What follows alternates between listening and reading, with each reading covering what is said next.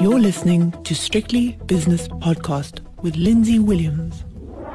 Recently, the United States Department of Labor came out with a blockbuster jobs number. To be precise, in the month of January, the US economy created 517,000 new jobs. And yet still predictions of a recession in the United States come thick and fast. With me is Jason Borbora-Sheen, portfolio manager at 91 in London, to try and unravel this conundrum. Now, Jason, this is my theory, and you can pick every single one of my 3 points to pieces. I would welcome that. Number one, that blockbuster number was like a market ending a trend. It was just a blowout number, and we're probably going to have a steady reduction in the number of jobs being created because of the so-called looming recession. Number two, we can have a job-creating recession, which seems completely unlikely to me, but that's point number two. Number three, commentators, experts, economists, fund managers, asset managers, just general people who buy into the recession theory have got it completely wrong. What do you think? I think that it's very unlikely that a recession can occur when you have as strong an employment market as we currently see.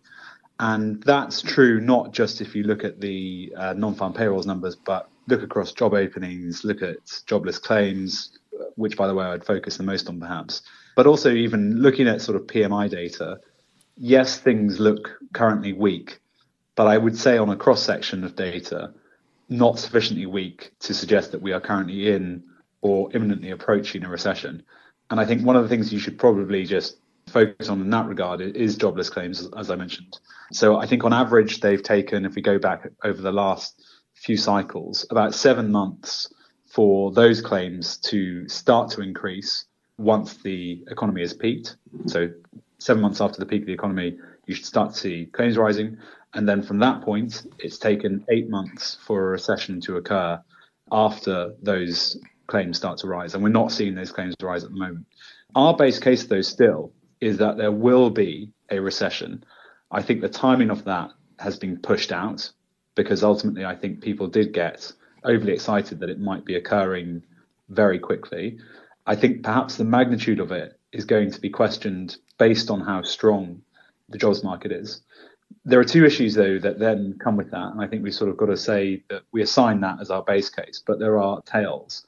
One tail would be that even if the economy is actually more resilient than many had thought, the fact that the employment markets are so strong will prevent inflation getting down from a, say, 4% handle down to a 2% number. Yeah. And that's a consequence of the fact that most inflation is now orientated within services, and 60% of that is wages, essentially, or is a proxy for wages. If there is a very strong employment market, it's improbable, I think, that then inflation comes down sufficiently and then the Fed have to come back and they have to raise again, or they have to keep rates much tighter than growth would otherwise demand. And then I think there's this other tail case, which is sort of your third point, which is that maybe everyone's just got this completely wrong.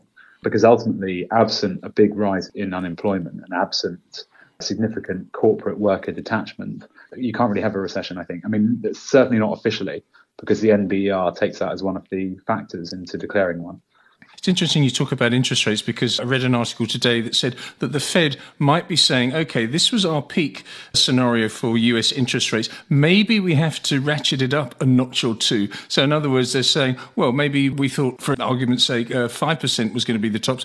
Maybe now it's 5.5%, 6% or beyond. So that jobs number really rattled them, I think. It did, certainly. And if you look at the market reaction, actually, after the FOMC and Powell's press conference, there was a sort of everything rally where, yields were down and equities were up. Post the NFP number on Friday, that's reversed to an extent. And in fact, immediately after the FOMC's press conference, there was a sort of pricing of further cuts into the yield curve, and that's been taken back out. Ultimately, I think it's going to be interesting to see what Jerome Powell says today, speaking at around 5 p.m. UK time. But also, we've started to hear from a few Fed speakers. We heard earlier today from Raphael Bostic, the Atlanta Fed, who intimated that, yes, there might be a requirement to see higher rates on the back of it, but there could be some anomalies within the data. I think there well could be, because there was a change to the methodology, but you probably can't explain away the strength of that report on some methodology changes alone.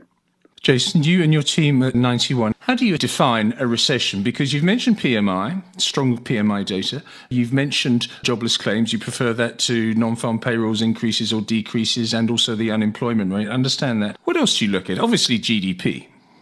GDP too is a lagging indicator to the extent that it's released, quite far after the quarter in which you've actually been through. The indicators we tend to focus on would be the yield curve, which is still inverted and still suggestive of a recession. The Senior Loan Officers Survey, which was released yesterday, and which the Fed would have looked at for their most recent meeting, which assesses the lending standards of a broad cross-section of banks in the United States, and was the ultimate lead indicator for the credit crunch in 2008. And that has continued to show tightening standards, meaning that credit availability is continuing to reduce. So these aspects of the economy are still, to us, suggesting that a recession is probable. The timing of it is still up for debate. It seems most likely, based on what we can see, it's not going to be in the first half of this year. It's more probable to be in the second half or early part of 2024. And then it's how assets react around that. So I think the market is sort of having to deal with quite a few perhaps unusual tailwinds and headwinds. So you have the US slowing down economically, but not, it seems, looking into the abyss of a recession right now. You have China at the same time accelerating. You have, very strong employment markets, but against that, the fact that ultimately that could be conducive to inflation, and other aspects of the economy are slowing. So the manufacturing side of the economy is slow. So that, I think, is a series of crosswinds that the market's trying to deal with. And one thing also perhaps to bear in mind is it seems like we entered the year with very negative positioning. People were pretty risk off, both in terms of bonds and equities, and it only took, a slight glimmer of light to induce a pretty strong rally in some of those assets this year. Okay, to summarise, what I've taken from this regarding timing of the potential recession is that jobless claims number. So I would say, given what I've gleaned, is that you're saying that possibly the most likely is 7 to 8 months henceforth that the recession will start to become apparent. Would that be a reasonable assumption from a layman? If we start to see a rise in jobless claims, so you have to they can be noisy, so you have to look at a moving average of them. But if we see that number increase, then from that point, on average, it's been 8 months that a recession has then started. And the reason those numbers, I think, are good are they're focused in the employment markets, but they're focusing in on people actually becoming unemployed or seeking compensation for that. And they are not as subject to revisions as things like the NFP are. The NFP can be subject to some pretty significant revisions. Jason, thanks so much for your analysis. That's Jason Borbora-Sheen, Portfolio Manager at 91 in London. The views and opinions expressed in these podcasts are those of Lindsay Williams and various contributors and do not reflect the policy, position or opinion of any other agency, organisation, employer or company associated with strictlybusinesspodcast.com.